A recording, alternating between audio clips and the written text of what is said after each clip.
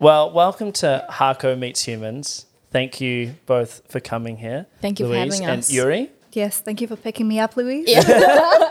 All good, anytime. For those of you who don't know, Louise goes under the name Tay.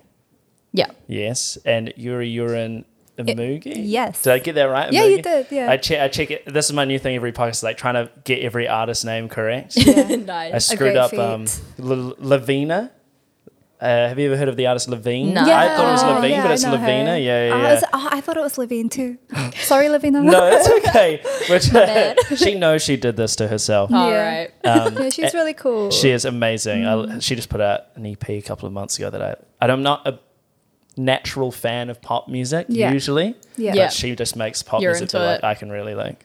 I get love groovy that. with. Just a quick shout out to Benji and everyone at Point Studios. This is the first whoop. podcast in the new space. How's your shout out Silas for the car park? Yeah, shout Silas on some very nice couches today. Yeah, Very yeah. chill. They are. It's Nice and so comfy. Oh, and coffees from Bestie. Shout out to Bestie. Thank you so much for the coffee. It's good. I'm sorry, Sorry, they I didn't was have. late. I'm sorry they didn't have coconut, but That's all right. It tastes pretty fab. that oat's pretty good. Yeah, it's really nice. The all good oat. Yeah. It's got the It's like we stopped selling soy at Crumb. Oh, sad. Do you yeah. work at Crumb? Yes. Oh, You should come by. True. I've only been once, but it was very sweet. I loved it. It's very nice. We It's do such a nice puppuccinos spot. if you ever have a dog with you. Oh, yeah. Little dog treat at the bottom of the cup and they lick through it. It's That's the amazing. cafe with the little corgis, is it? Or- Well, they were griffins. Griffin. That's Little right, griffins, yeah. They're sadly gone now. Didn't die or anything, but they've just moved. Moved. They've just They haven't moved. passed on. Shout out Sid and Bean. Aw. Yeah, they've passed on. But yeah, we dropped soy because we were like, we don't really. My theory is that people don't usually like the taste of soy I love They like the idea of it. or like the consistency. I love it. Because it makes your mouth feel like you're drinking a flat white. Yeah. But then this oat it's very steamed thick. is very thicky as well. yeah, this oat is quite nice. Yeah. This is like really smooth. I think that soy sometimes isn't so smooth. Like sometimes it's quite grainy. But like I'm used to that because like in Asian culture, like you make soy milk out of like the actual bean and like Yeah. you've got bits of the bean in it. So I'm used to the graininess. Exactly. Yeah. Is We're that cultured. Is Yeah. it better? Yeah, we're like, does it cultured. does it make it taste better? Like making it from scratch like that? Than I like, reckon it does. Do you? Yeah. I think it doesn't. But each to their own. Yeah. is there much of a coffee? Like what is the coffee Coffee culture kind of culture. equivalent or What's like? it like in Korea? Yeah, because I've got Korea seems like it's really growing. I don't know. I've never been there myself, but I know Yeah. that like there's a big cafe culture, like 24/7 cafes all the time. I'm not a big coffee fan because I just start like Shaking. yeah, like it really gets me wired, so I don't really drink coffee too much. So maybe I'm not the best person to drink Whoa. coffee. The other podcast I do is the coffee podcast. we can carry that on this conversation at the Crumb podcast. Yes.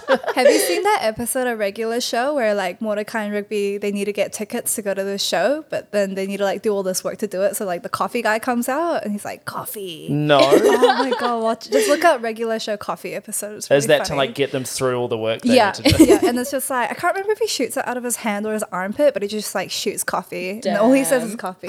He's like coffee, coffee, coffee. I got to admit, like Regular Show was kicking off just as I kind of stopped watching as Cartoon Network, right? Was yeah. it? Yeah. Yeah. Like I think the last thing I watched was actually Ben 10, only because like I had young like siblings, a half Yeah. brother.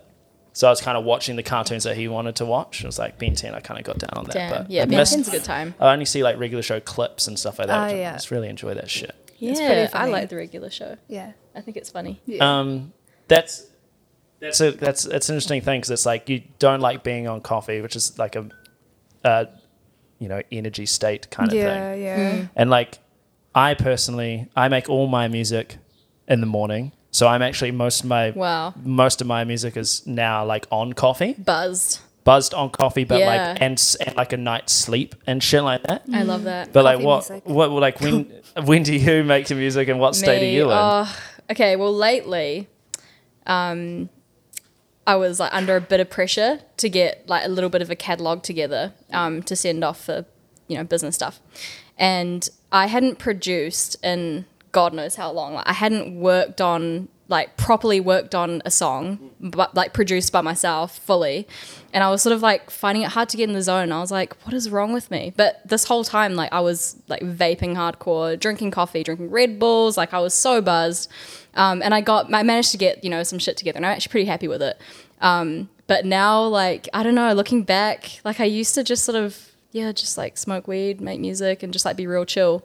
So I don't know, I think it depends on the pressure level. Like if I need to get something done, then like being buzzed is like exactly the right level. But I think overall enjoyment, you know, like just really taking the time to like, you know, master my craft. It's kind of, it's more like I need it to be chill. I need it to be like a very stable environment, like not too much going on. Yeah, but yeah, I don't know, like there's this weird like push and pull with pressure, because I feel like a lot of I hear from people like, you know, at uni and like with creative stuff that they think I do my best work under pressure. But for me, that's, you know, I guess that's like a cool outside analysis of it, but it's like at what cost, you know? That's at the cost of my mental health. That's at the cost of my well-being and my physical health. So I don't know, I think it's, there's like a weird dichotomy there about how you take care of yourself and like what state you allow yourself to do your creativity in, I guess. Yeah. Well, it's like health and creativity mixes in the strangest. Yeah, and everyone's different, you know, like we're all built different and we've all had different life experiences, you know? So I think, it's such a weird thing. Because there's a few like narratives in that. There's like you have to, the more, like, if you're messed up, you'll make great art. Yeah. Which is kind of like, I'm not saying that's not true in some aspects potentially for some people, but it's definitely like a health and creativity narrative. Yeah. And then I guess that other thing, like say like, some people are like, I used to have to smoke cigarettes if I was writing lyrics. I was like, my mind, I couldn't not write lyrics if I wasn't smoking cigarettes, which is completely not true, because now I don't smoke and I write lyrics and it's fine. Yeah. But it's interesting, like, have you ever been like, I'm ever thought consciously about like, I'm willing to sacrifice some of my health for this? Definitely. Yeah.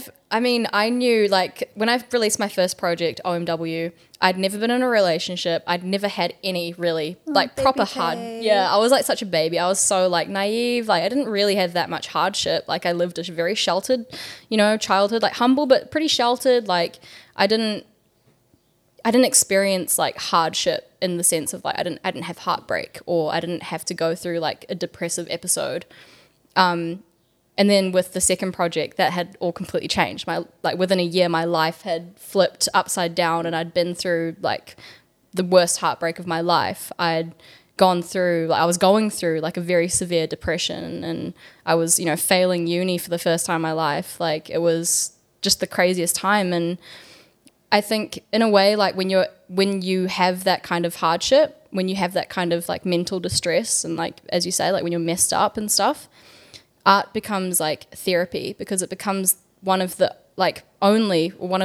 most natural ways that your body or like your intellect can kind of express that emotion. It's like an outlet. It's an outlet, yeah. So I think maybe it's not more so that like you make better, you know, art in those states. Maybe it's just that you're making art that is more honest.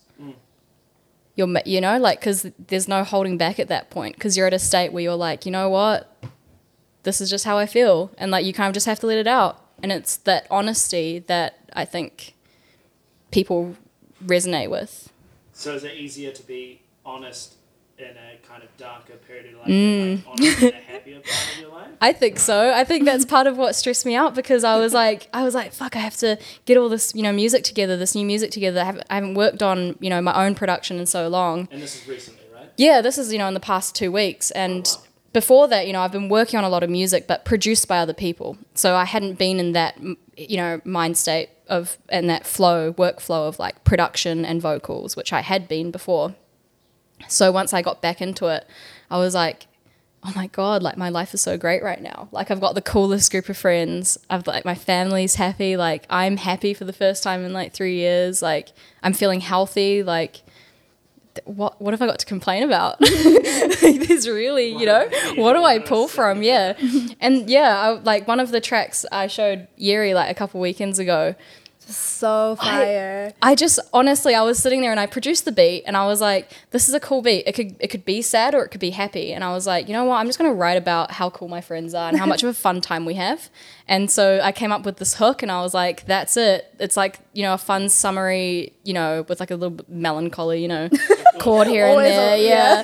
Yeah. But I was like, this is how it should feel to make like happy music that is also good music, you know, which is, right. Yeah.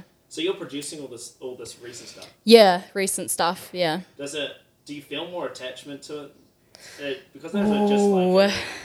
Does that change how you feel about it? It's like, hard. Yeah. For me, like stuff that's only I worked on, I think it's worse. Or like I have like less attachment to it. True. So it's like, oh, this would have been better if someone else had done this. True. Oh, don't be a sad yeah. guy. Oh, you work through it. Yeah. Yeah. So how do you how about yourself when you like switch into That's hard. yourself? I think I put more pressure on myself when I'm producing. Like I critique myself really hardcore, and I kind of part of the problem of getting into the flow or getting back into the flow for me, the workflow, was that I kept stopping myself every single decision that I make, and I'd be like, am I making the right decision? Is this right? I wouldn't take risks because I'd forgotten that was a whole component of like, you know, creating anything artistic is like taking risks and then, you know, copping the L when you've made a mistake. And, you know, you can always go back and change it. That's the great thing about music. Like nothing's set in stone until you release it. Not having attachments to those Yeah, little exactly. things. And I think, I was too much in the headspace of like, I'm too proud to like, make any mistakes here, so I'm like too attached. So and were you like overthinking the decisions? Yep, and I just wouldn't let myself go. And then it got to the point where I was like, well, I have to submit this like tomorrow, so I'm gonna have to just do something. And then, you know, it all worked out in the end, and that was great. But I think with other people, because I've been working with Shay from BB Girl like on a whole project, and I think that working on that for like the past year, I've really been able to focus on my songwriting and melody writing and harmony writing, and it's like a whole other, like, I don't have to think about the production because someone else is thinking about that, you know. I just have to think about how what I'm doing, which is the writing and the singing, how is that gonna work best with the production. But yeah, I think Yeri's a good person to ask because Yeri like works in a duo. Yeah, right. Like with Carl. Yeah. So like what's your experience with like, I don't know, headspace, like what's it like collab, like, you know, like everything being a collab, person. yeah. I think we've talked about this a lot, like what it's like to go outside of your little zone and collab with different kinds of people and all the type of dynamics that come up, the type of like space that happens. Yeah. And it's interesting, like Carl is the one person who's always been like, because I think we have such a chill friendship where it's like very balanced and we make space for each other and we're like always kind, but we also like roll with everything. Like we never shoot down ideas and things like that. So I think with him, it's super easy. It just kind of comes natural because I just know that guy so well at this point. But yeah, it's definitely interesting. I totally get what you're saying about how, you know, when there's pressure, sometimes you do crystallize and really cool shit comes out of that. However, like at what cost? Yeah. Like, yeah. And it's just like this whole thing of like, you know, am I really putting my suffering out there for entertainment, for money? Like, and then there's like the whole like race thing as well, where it's like, I can't remember like what the quote is, but it's something along the lines of like, you know how when you're writing a story and it's like you introduce a gun, then the gun has to be used at some point. Is it Chekhov's law or something? I don't even remember, but like it's that, the same thing with race, where it's like if you're an artist of any kind and you introduce race as part of your discourse, then I think people expect your whole thing to always be about race. And the thing is like, yes, we are inherently political, just in our identity is who we are. And as artists. Yeah, but I think when you put yourself out there and you're trying to put all of you out there, like you get that artist ego and you're like, I want to show them everything that I can do and I want to show everything of who I am. It can definitely feel a bit jarring because you're like, who am I doing this for? And you kind of forget sometimes. But it's nice to be reminded, like in the community that we are, and like having conversations with you and other really cool people about just doing it for the community and doing it for the right reasons and making art for the right reasons and making sure that it's something that fills your heart up with joy, even if you're fucking like tired and stressed out and stuff. Exactly. I think you can still be happy at the end of the day. Yeah, so you kind of say, I get the sense that it's our discourse in like communities, but also like media and music. It's not. It doesn't allow a lot of space for like multi-dimensional people. Yeah, it doesn't allow for many facets to be part of the narrative. I think people really want something easy. They want to look at someone, they want to immediately like read them in a particular Is that the way. selling of it? Is that the selling of it aspect? The like, The marketing. Yeah, maybe the that is PR. marketing. Yeah. you know, like well, not that that's like the point of doing that, but I mean like that's kind of the framework a lot of music and art is like is introduced to people. Then it's like you have to have like the what's the bio, what's the like Exactly. what's the like pillar, and then you know it's all of us do things outside of fucking making music. Exactly. Not, Yeah. you know? And one of the funniest questions I always think is like when someone is asking you, you know, like for whatever marketing thing, someone asks you, oh, so like what genre are you? Like just like, so that we can write it down. And I'm just like, even I don't know. Yeah. Like I'm making this shit and I don't know. The artists are the worst people to ask that. Yeah. We're like, fuck, 6 different ones, man. Like, I don't know what to tell you about that. Yeah. But you brought up a good point, like about marketing and branding, you know, as an artist. And I've been dealing with this lately because I've started with like a new manager and stuff in the past year. And her question to me is always like who is Tay? Like, what is Tay? Like, we need to refine I Tay. can hear her voice in my I can head. literally hear it. And I'm just like, you're right. that I Lou? do. Huh? Who's No, Meta. Meta? Yeah. Yeah. Oh yeah, watermelon. Yeah, Yeah, Watermelon Watermelon Sunday. Sunday. Nice. And like, she's right though. Like, if I don't have the idea, if I don't know who I am as an artist, then what is it that I'm communicating? Do you think to that's the audience? do you think that's your job to create like exist as yourself and follow your passions, and then also at the same time have to Be an artist. distill and Yeah. communicate that? Like, I find that inherently like tension filled. Yeah. Because they're almost for me too. I've never been able to do both things at once. I either fall into trying to refine something, and then I essentially just end up making up something that I'm not actually doing because I spend all my time thinking about, well, what am I doing? And I stop doing everything, you know? It's really, really hard. Yeah, it is really hard. I don't know.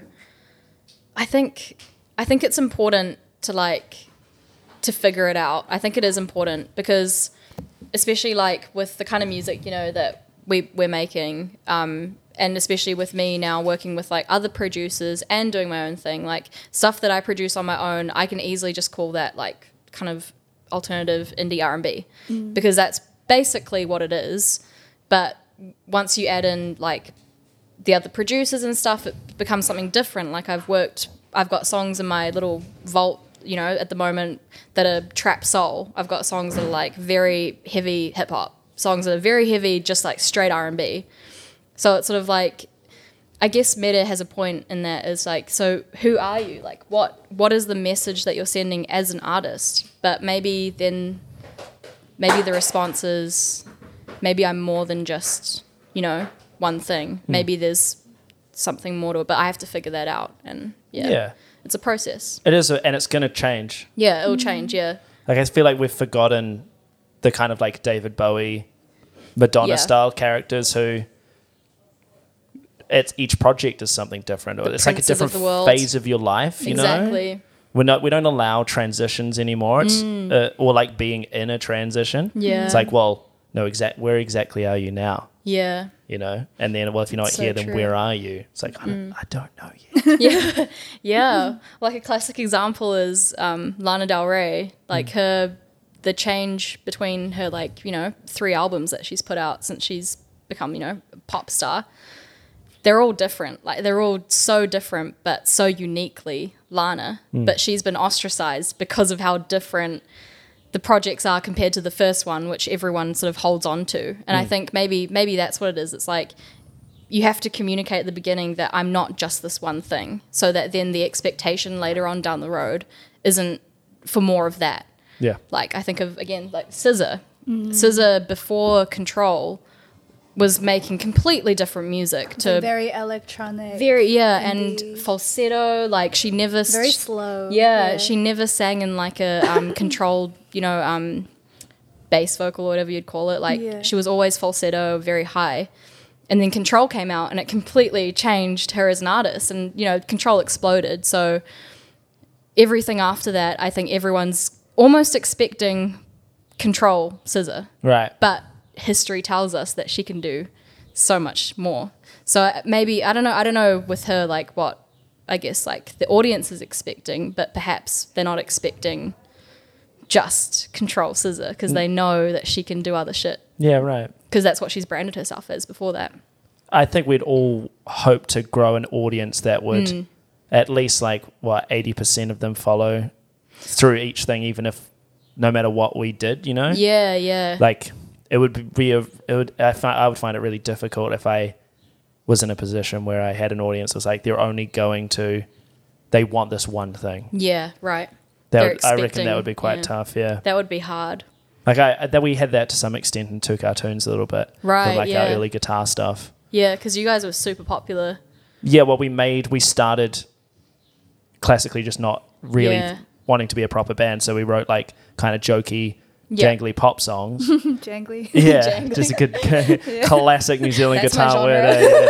Jangly guitar. Janky beats and jangly. Yeah, and there's always going to be people who are like, if it blows up, and then you don't control that idea of yourself anymore. Yeah. And that person, you always have to kind of like move on and leave them behind or totally. Yeah. But then you look at someone like Drake who's just marketed off a whole decade-long career of the exact same melodic riff. And there is no change, there is no evolution. But even the lyrical content is like, I'm really sad and this girl doesn't want to fuck me. Yeah, and there's like Christina and Gina and they're all hating me because I'm a man and I've been really bad to them. And that's like the whole narrative. And it's like it's boring. It's boring, but that's what his audience wants. And he's catering to them. Maybe it comes down to what your definition of success is. Yeah. If catering to your audience like someone like Drake, you're gonna make a bunch of money doing that because that works, because that's what they like, you know? So I guess it comes down to like your intentions. Yeah, and your intentions and who you are in the industry, If you're there to make a change, then you're probably not going to be there for the money. Mm-hmm. If you're going to be there to be a legitimate artist and all you care about is your artwork, your art and your creativity, then that kind of isn't going to work for you because you're not going to be allowed to change and evolve as an artist, What kind of like time frame do you think of your like work as an artist in? Forever. Yeah, forever. right. I don't think it's ever. I'm never gonna stop. Cool. Yeah, I don't think I'll ever stop. Like, maybe there'll come a point where I'll stop releasing stuff, but in terms of creating, like, I've been a musician since I was 5 years old, and I just can't. It's a part of my lifestyle. It's part of my daily routine. I just cannot go a day without working on something or without, like living music, even just for like an hour or two. Like, yeah, when it comes to releasing stuff, I don't know about that, but I would want to keep, making music forever, I think. And what about yourself, Yuri? Sorry, what was the question again? I just got lost in what you were saying. Yeah, captivating. Keep talking into that mic, Lou. Welcome to my TED Talk. I guess it's like how, like, when you think of your artistic life, what kind of time frame do you think about that in? Are you thinking about 6 months? Not like whether it will end, but like, I guess, planning ahead. Yeah, how, like, I guess your ambition with it, I guess, I think I just go project by project, like what you guys were saying about each phase being different. I think about it like that. And it's really buzzy because, like, you make a project and then you're, like, crafting it for, like, fucking, 2 years.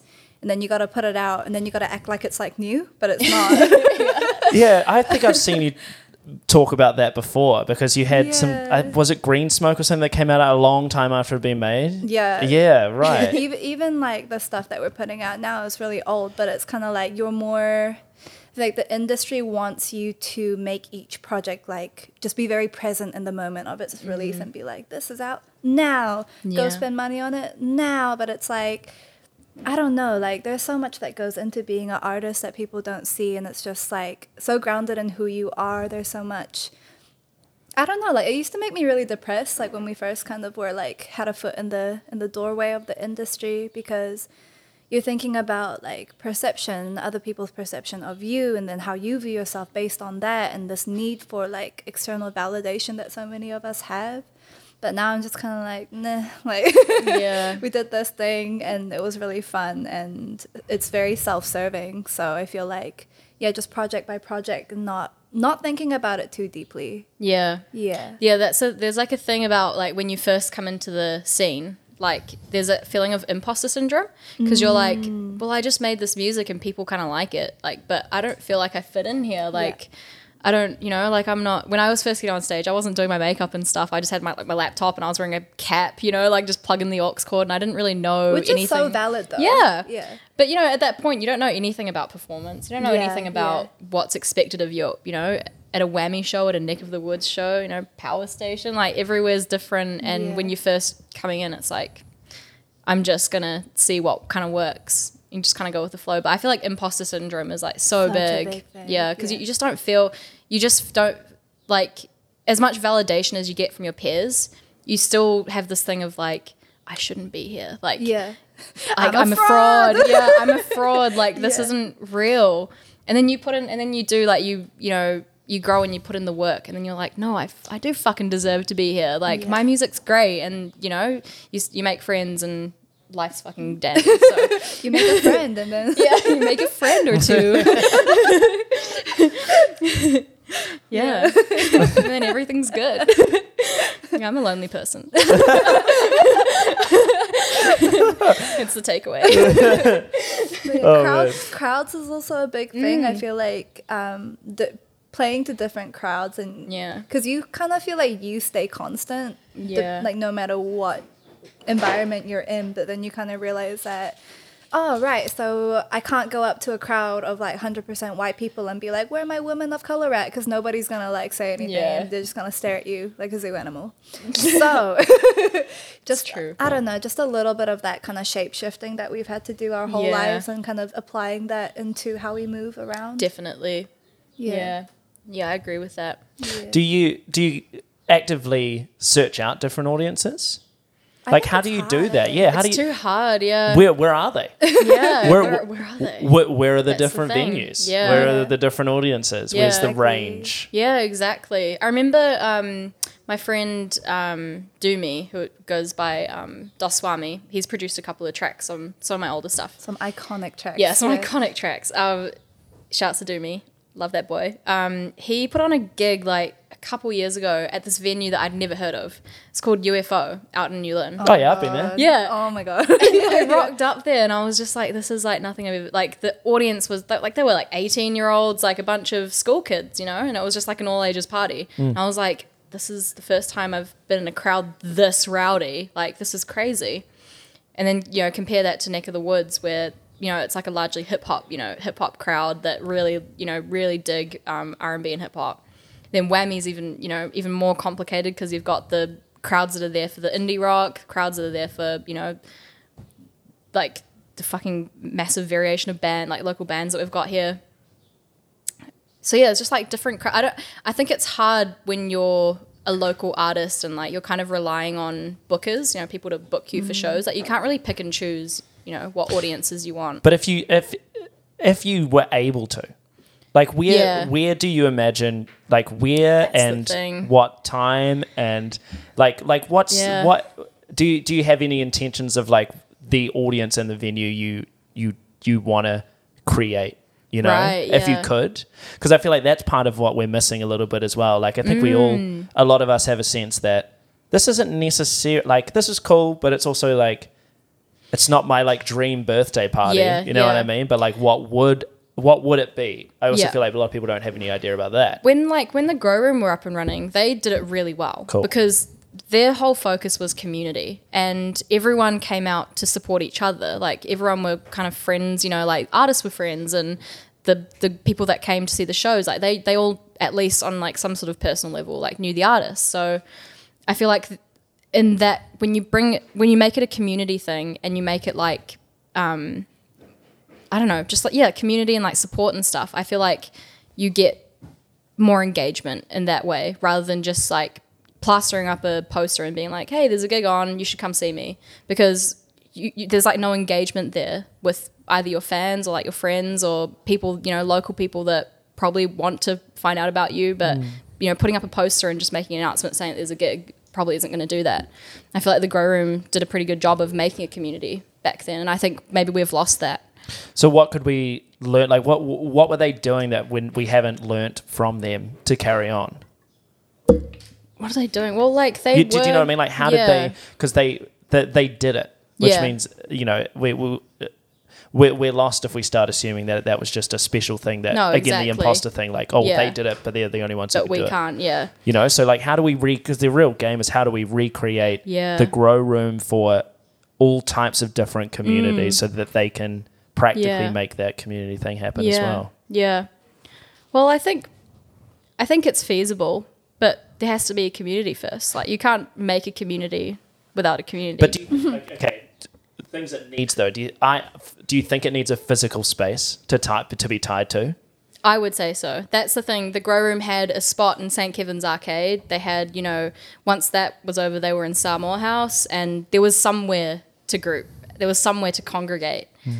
There was somewhere to hui. And I think that's important, is having somewhere to come together. Because it's enough to have the people, it's enough to have the talent, you know, the content. But if you don't have a place that's going to be safe and open and inclusive, like where do you go? Yeah. You know? And how does it grow? Yeah, exactly. Yeah. Yeah. So we were talking about funding creative spaces. You know, and yeah, I think that's one of the most important things that like the creative community needs on Karangahape Road anyway. Whether we do it here or whether we do it elsewhere, like that's going to remain up for the future to tell, because, you know, Karangahape Road's in the middle of a huge gentrification process right now. And the reason why people like the Grow Room, you know, don't exist anymore is because of that, because the rent that they're charging is too high. The facilities aren't up to scratch for the rent, you know? And yeah, it's kind of sad to watch, isn't it? I think so. Yeah.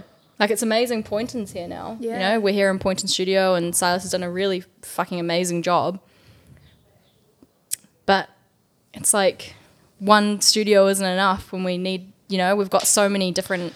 And that's the tough thing as well, because they get pushed out and then there are lots of separate groups who end up maybe arriving in separate areas as well. So they're even like pushed away from one another, again, making it harder to start that community back up again. Well, I think that we've got heaps of sort of like little subgroups throughout all the suburbs in Auckland, you know, like there's a huge thing going on in Onehunga right now, like with hip hop and underground hip hop scene, which is amazing. How do we bring that to Karangahape Road? How do we showcase that in a suburb that isn't just where they're from? I guess the question is, from the other side, would be like, why does it have to be Karangahape Road? Exactly. Is it lost? It doesn't have to be. You know, are we really talking about it's beyond? I think so. It's beyond. It's done the pale. You know. I think that what we need is like a union, a creative union with people from all over the city. You know, all over different, you know, community groups and stuff throughout the city, and create a network. I think that the key thing would be network here. Because if we have the community, like, okay, if we have multiple communities, but we want it to be one community, we need a link in some way, and we're stronger in numbers. And I think that a network would be the best way to do it. Imagine if we had like venues out in Onehunga, Otahuhu, and then something in Greylin, you know, something in fucking St. Mary's Bay, something out in like Maraitai, and this network just communicated together. And we're like, oh, yo, so-and-so's having a meetup this weekend. We're doing, what do you call it, like live jazz improv. And then everyone just gathers, you know, goes together there and goes to support that. If we create that kind of network, I think that there is a sustainable future. But we can't just, I don't think it's safe enough to say that we're keep it on Karanghape Road. Like, there's just no future proofing here. You're kind of talking about decentralizing the music scenes. Essentially, kind of, we can blockchain them all together. Yeah, basically, like, how do we? That's what, like, talking about a union. That's what I feel like a union would be great for. Like, we could lobby to the council to get funding for multiple, venues and stuff. If we've got enough numbers, if we've got enough people that are willing to stand up and say, hey, like, we're keen to go petition to the council for such and such. We might be able to, we might just be able to do it. And I think it would just be it would be positive for. Yeah, just for everyone. Like, I think that it would, I don't know what more to say about it. It does seem strange to me that we focus so much on the end point of, like, right, the hit song that the developed artist has written. Yeah. Let's get the money to them. Yeah. Which seems a bit weird. And I don't see why we wouldn't fund the breeding ground. Exactly. Of the type that will make more of those people. Exactly. Look at, if you look at Brazil, Brazil's like my, I guess, star child for this kind of framework. Have we pointed out that you're studying this stuff? Yeah. So I'm an architecture student, and I study, all this kind of. Well, my thesis is about Karanghape Road and creative communities. So cool. I have been studying this year really intensely. Just looking at how other urban centres around the world have been able to preserve and protect their cultural heritage and their creative legacies.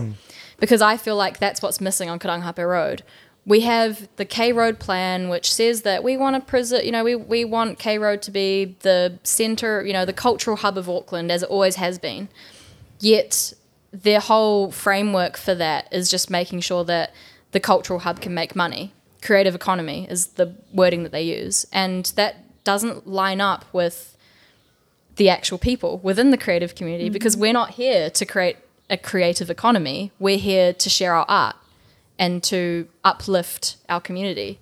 So if the council's values aren't matching with the people that they're actually writing about, and like they're basically justifying their expenditure, they're justifying why they need to do all the roadworks, and they're saying it's for us, but we don't actually see, we don't see the, I guess, like the positives of that. We actually end up being pushed out and further away. So what the council have planned isn't working and hasn't worked so far. However, you look at somewhere like Brazil, where their government basically use like a bunch of tax money, like hundreds of billions of dollars, into public infrastructure, which is dedicated to creatives. So, for example, there's one building which was built in the 1980s, I believe, in Sao Paulo. And it's designed by a woman, female architect called Lina Bobardi. And she basically, she was given a plot of land which already had like a bunch of old industrial sheds on it. And she said, right, convert those sheds into a big open plan exhibition and learning centre. So she's got all these sort of like little booths where every day they've got like a new workshop going on, and anyone walking down the street can just stop in and, go learn something new. And there's exhibitions going on, you pay your donation or whatever to see an artist's exhibition, and they don't have to pay any fees to exhibit there. So, and it's all urbanized. So anyone just walking down the street can literally just experience art on the street. And like as part of that as well, she's got this huge building that's sort of dedicated to wellness and swimming facilities, soccer facilities, like a big, music hall, things like that, like a performance space. And it's all urbanized and it's all paid for by the government. And that's what supports a creative community, not a creative economy, because that isn't really making money for the council, for the government, for the council, but it's giving back to the people that really need those facilities and giving them an opportunity to use facilities that will be good for their well-being, but also help their creativity flourish. Well, it's going to develop their talent. Yeah, exactly. And it's going to give them resources that aren't necessarily accessible. Like I remember, with both of us starting out, we just started out as bedroom, making music in our bedroom. And it's sort of you just like Google what what speakers to get, like what DAW to download, and you kind of just go on with it. But if we could have facilities where kids could come through and, just sit down for a couple of hours a day and just see, oh, cool, so there's, I could do this, I could do that. Maybe even like give them half an hour in the recording booth just to like muck around, and you never know what could happen, with stuff like that. But we don't have any programs like that currently. Well, we do, but like they're so... you have to have, all we have, I think, is Smoke Free Rock Quest as a carrot at the end of the stick. Yeah. And you have to hope that you have a really cool, motivated high school music teacher. Exactly. Yeah. And you have to be at a high school that can has provide that, to things like that. and that can provide that resource. Like a decile fucking, one school isn't going to be able to, do that, because they're worried about feeding their kids lunch. You know? So I think if we had something that was government or council related that was urban, that meant that anyone, like just walking down the street, could stop in and experiment and have access to resources, like that'd be amazing. That'd be amazing. But as I said, like the council right now, their plan for the next 20 years is to profit off of the gentrification of areas of significance like Karangahape Road. Yeah. And that's why I think future-proofing our communities, we can't rely on Karangahape Road to be, the centre. We need to rely on a network and maybe looking at the bigger picture, looking at government, council, how do we band together, all of us, as like a whole super city, and put pressure on them and be like, we actually want this facility, and we want, people to have access to it. And hopefully be able to talk them into it. Yeah. But that's like years of work. I reckon we should do it though. Those years of work are still going to be the years no matter how many years we wait. Exactly, yeah, exactly. You know what I mean? Yeah. And if it means that, kids, in the next generations and stuff will have opportunities, and that's fucking great. Because I think we have a real problem with the development pipeline. Yeah, I agree. In creative industries. You guys have some experience with that stuff, right? What do you reckon? Speak on it. I need to pee. Yeah, you go. Let's go pee. Sorry, I should have I'll speak on it in the toilet. Yeah. Like, my mum suddenly told me to come. The industry are already listening. You can go pee. It's okay. Yeah. Don't let me hold up your bladder. Yeah, the industry spy plants have already flagged. We're fucked. I'm fucked already. Yeah, it's totally fine. I did have a question for you. Okay. That we took away from, so it's a great opportunity for it. Is that, like you said, it often you find yourself releasing music a long time after it's made. Why is there such a big gap? Oh my god. Like I'm really curious. Yeah. Yeah. Why is that a consistent thing when you're? The thing is, like, when we dropped our first song ever, there was no marketing involved. There was no thought involved. We're like, let's just upload it to SoundCloud and Bandcamp. No announcement. We just posted it, and Cool. that was that. But I think when you're trying to make some kind of space for yourself in the industry, it's a bit harder because PR and marketing and all that stuff comes into play. And we had our run of working with labels, working with bigger corporations and stuff, but it just wasn't for us. So now we're back and we're independent and we're super happy, but it's like we've just learned a lot about business, about the music business along the way, and we've just learned a lot about there's the creative side of things where it's you get to make the song and do what you do, but then there's also the whole business side of things, which is everything that we've been talking about, marketing yourself. Who are you? What is this music? What does it mean? Why are you putting it out? And I think planning all that stuff is a long time. And I think with this project that we're about to drop, it's been not in the works for a long time, but it's been in the planning stages a long time, and there was just a lot going on there that I don't know how to even start to talk about.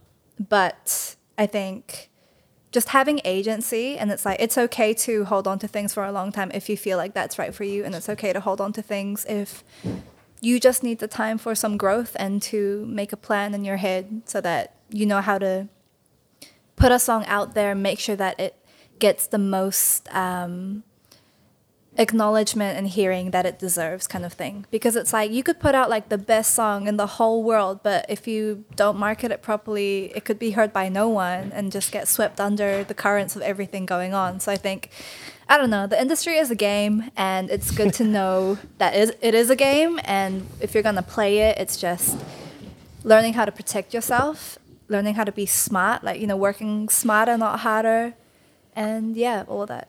Yeah. I don't know if any of that makes sense, but No. It makes a lot of sense. At 3 p.m. I just asked about the why the length of time between creation and release. Yeah. But so you kind of sound like that's not necessarily your passion. You're not excited to hold on to it, but you also are more at peace and you understand the importance of it for yourself. Yeah. That's the headspace at the moment. Definitely, because it's I don't know, it's just marketing, and I think like it's super easy if you're just some kid who likes making music to get really stuck in your head about like the whole wide world and all the artists out there trying to make a living, and then you're just one of them and blah blah blah. But it's kind of fun in a way. I think that's part of it is like the problem of expectations, because when you first start out, you're looking at the music industry from like the standpoint of you're a kid from New Zealand. Like you're looking at it as if like, you know, you see the Beyoncés of the world and you're like, you feel like oh an outsider. God. You feel like an alien. Yeah, exactly. And you also have these expectations. You're like, well, if so-and-so could, you know, if fucking Lord, you know, could get a deal with Warner like that quick, like it's going to take me 2 months. I'm like, my music's that good. But then, you know, like obviously the expectation doesn't meet reality, because that's not what happens in reality. Especially because like privilege is also involved. Privilege and and also control. Like there are major music labels that just all they want is control. Yep, agency is a big thing. Yeah, agencies and trust is another thing, like learning who you can trust. Learning how to trust again. And learning how to trust again after people break it. It's like, it's hard. And just learning how to, I don't know, like control is an illusion, but knowing that you still are allowed to say no to things, you're allowed to take time to think about the offers that people give you, to really unpack it and look into like exactly what people's motives are, because I don't know, just navigating this industry is not a very pretty time sometimes. It gets really weird, and then you just gotta kind of stick with your morals no matter how like weird it gets, and just stick with the people who actually support you, with your friends, your community, because that's where it's at. I reckon. I feel like I don't hear any artist being like, oh, I've never had a problem with the music industry. and I don't understand why anyone complains about it. I've never heard that. Wow.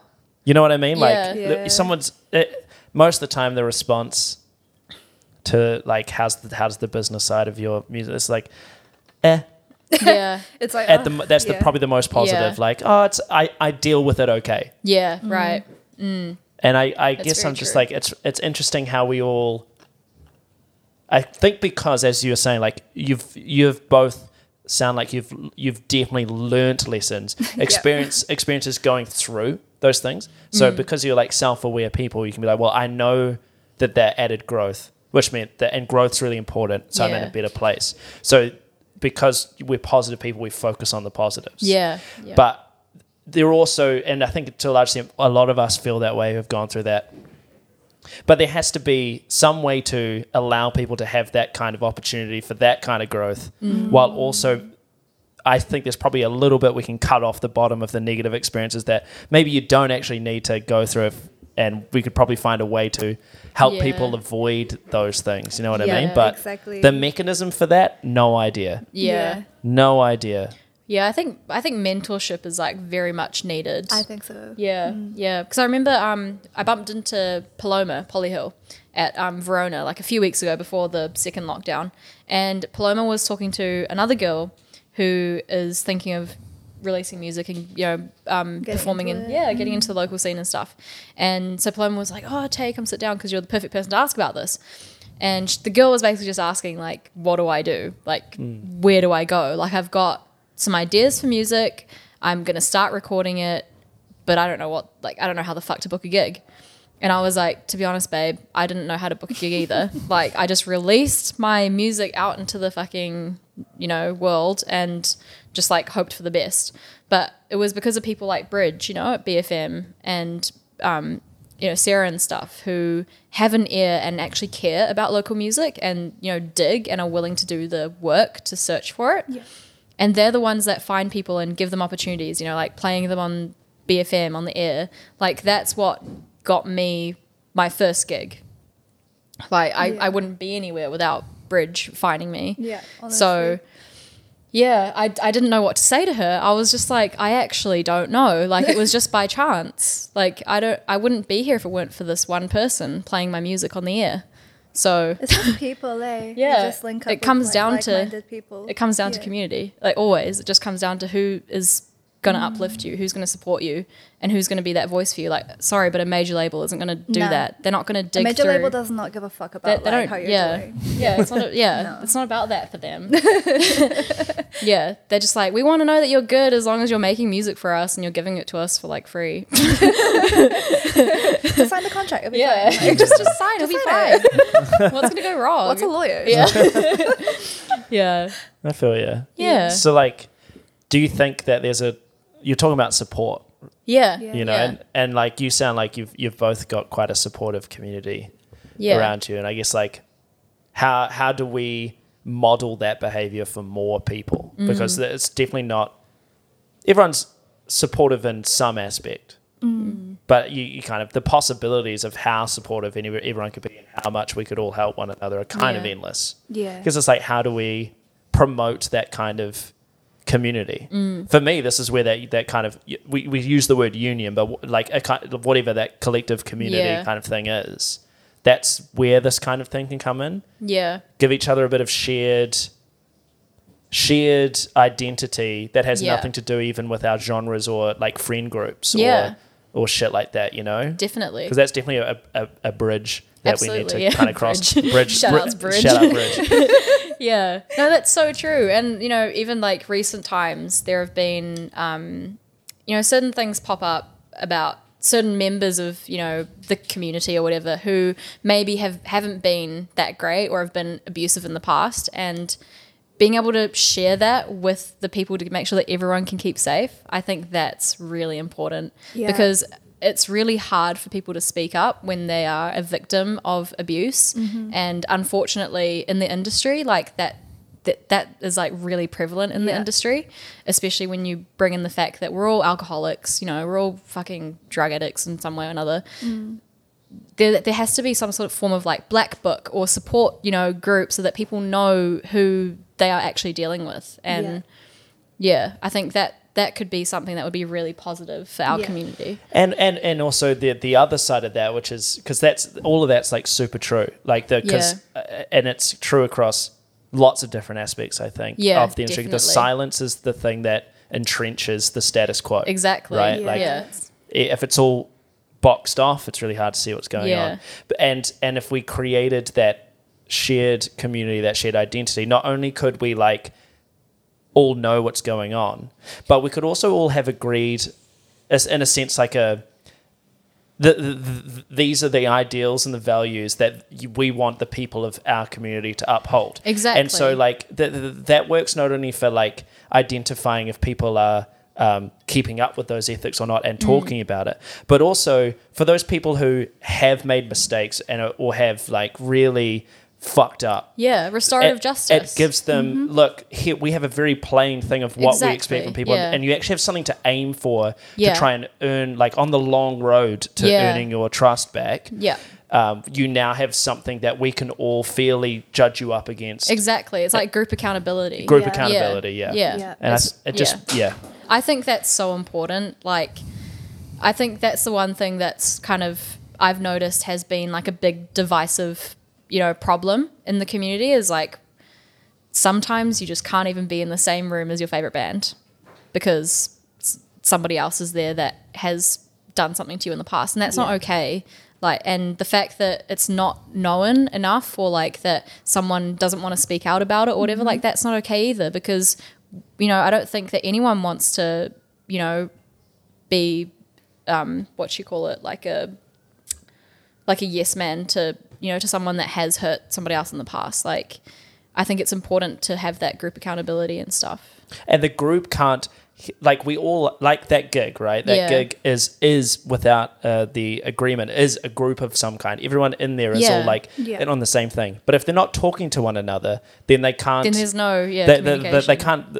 One, they don't know that everything's not awesome with everyone in the room. Yeah. And two, they can't go, look, you need to be this way if you want to be, because then what we want is everyone to be able to relax in this room. Mm-hmm. Exactly. So like, even if it doesn't happen tonight, we want to try and create the conditions that will lead it to happening the next night, the night after, so everyone can feel safe. Like actually work towards having a safe space, because like I've noticed that, like, even if, like, I don't know, the people running the show are like pretty safe people, unless they're actively pushing this like thing of like, you know, this is a safe space, like no harassment please, like it's not gonna be able to really work if they don't take action on it. Then it's just like, and like that's consciously always be doing it. Exactly. This is a slightly confronting but very genuine question. Okay. Do you think that you can make a bar where alcohol is served at midnight a safe space?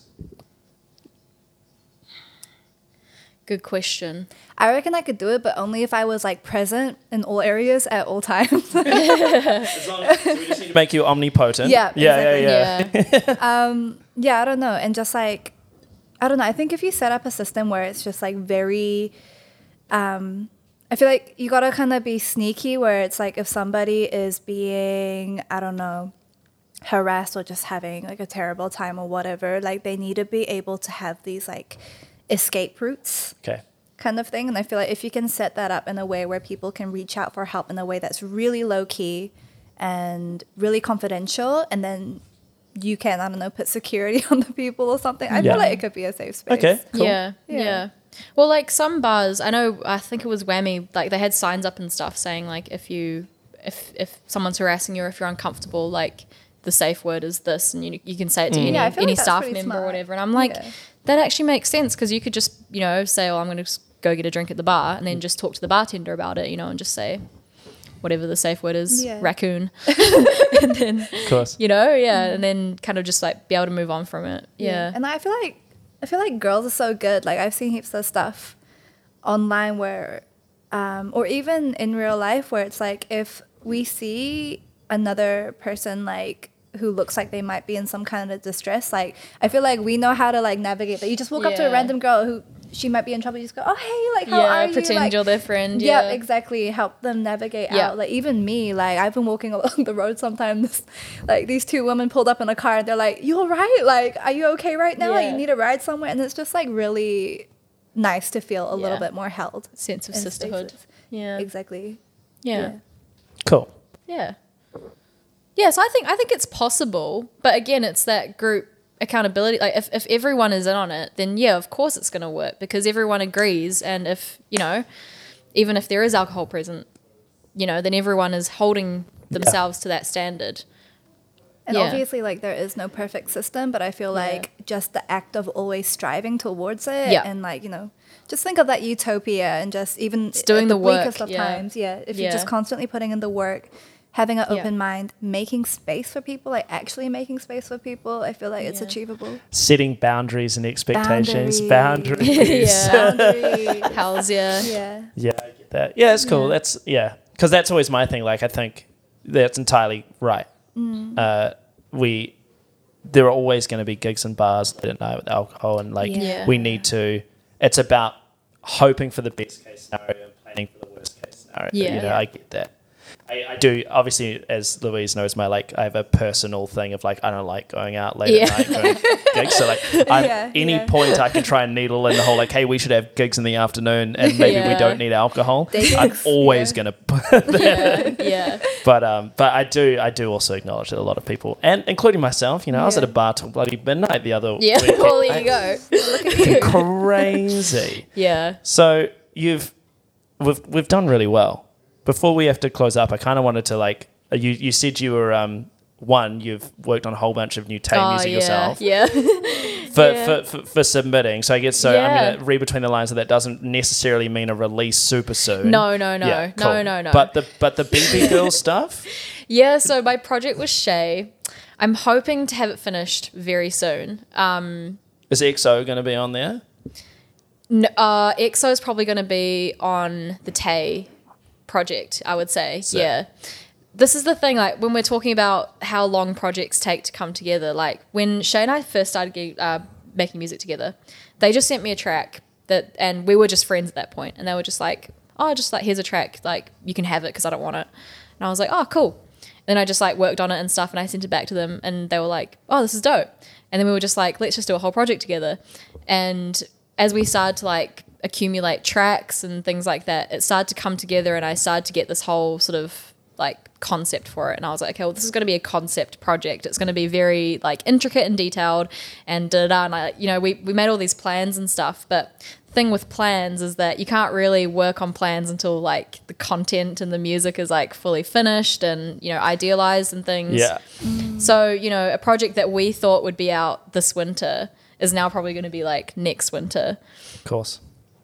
You know, because like that. Yeah, we've got like maybe 70% of the tracks finished, but you know, on top of all that, you've got the marketing, the artwork, the Rona videos. Yeah, it's just like everything. Yeah, the Rona. It's like it's like everything. Yeah, you have to work towards so much just to get it to a point where you're happy with the release. Because I've done the whole just chuck out. You know, once you've finished mixing the tracks, just chuck it out. I've done that, and like I know where that gets you, and it gets you like, you know, a little bit of local attention, but it's not going to get you to the next phase where it's like, I want to make a music video. I want to, you know, like do something way bigger than this. Like, yeah, it's a lot of work to get up to that. So yeah, I'm like currently thinking, would I release the Tay project before the BB Girl project? Because I know that the Tay project would be way smaller, you know, like lengthwise in terms of number of tracks. Like it would be easier because it's by myself just to sort out, you know, videos and all that kind of stuff and artwork. So I'm currently thinking like flip-flopping between should I maybe release like the Tay project sometime before the BB Girl project, or should I wait until after the BB Girl project? Because they're two completely different projects as well, like two completely different sounds. And that's the other thing. It's like if I'm gonna release the BB Girl project, that puts Tay into a whole nother bubble. Well, does the BB Girl project, is it just Tay and BB Girl? Is it going to have its own name? It's going to be released under Tay, but it's produced by BB Girl. Right, yeah. Okay, so kind of like Rico, Rico Nasty and what's his name? Kenny Beats. Kenneth Beater? Yeah, Kenneth Beater. Yeah. Kind of like that kind of vibe. I understand. Yeah. Yeah, that's tough. Yeah. I get that. Yeah, because it's like I could put out just like some classic new fresh Tay, or I could put out something that's just going to be completely different that my audience is going to be used to. And it's like, weigh it up. Flip a coin, mate. Yeah, flip a coin. Yeah. Fuck, might have to. I was talking to Maddie about it. Yeah. Us, I don't know. You're just going to have to get someone's opinion who isn't you, I think. I think you're not going to be able to think your way out of this one. Yeah, I would say so. Yeah, I need to talk to heaps of people about Me this. over here like, I'll plan it for you. I'll plan the whole thing. Yeah. Well, okay. Well, do you have any plugs for now? Is there anything for now? What do you want to do? Anything to plug? Well, it's not set in a date's not set in stone, but Rona. Yeah, because of Rona. Hopefully, at the end of October, I'm going to put on an exhibition, which will be part of my thesis thing. So if you're interested in architecture or like how architecture facilitates music, music venues even, if you're interested in any of that kind of stuff, come through. I'm going to have like Imugi performing. I'm going to be performing. I'm just getting like the lineup sus for that now. And I think it's going to be here at Poynton. Oh, dope. Yeah. That would be so Yeah. Very cool. Yeah, so I'm still trying to sort that out just because of Rona and everything. But yeah. When that is sorted out, where will you like put the information? Probably I'll put it up on my Instagram and stuff, and I'll promote it on Instagram. Tay Bay? Yeah, Tay Bay. Tay Bay. That's Tay Bay. Tay Bay. Yeah. Cool. Yeah. Any plugs for yourself? Movie album. Yeah, I guess we're releasing some stuff. Oh, yeah. Might have a show on the way. Oh, yeah.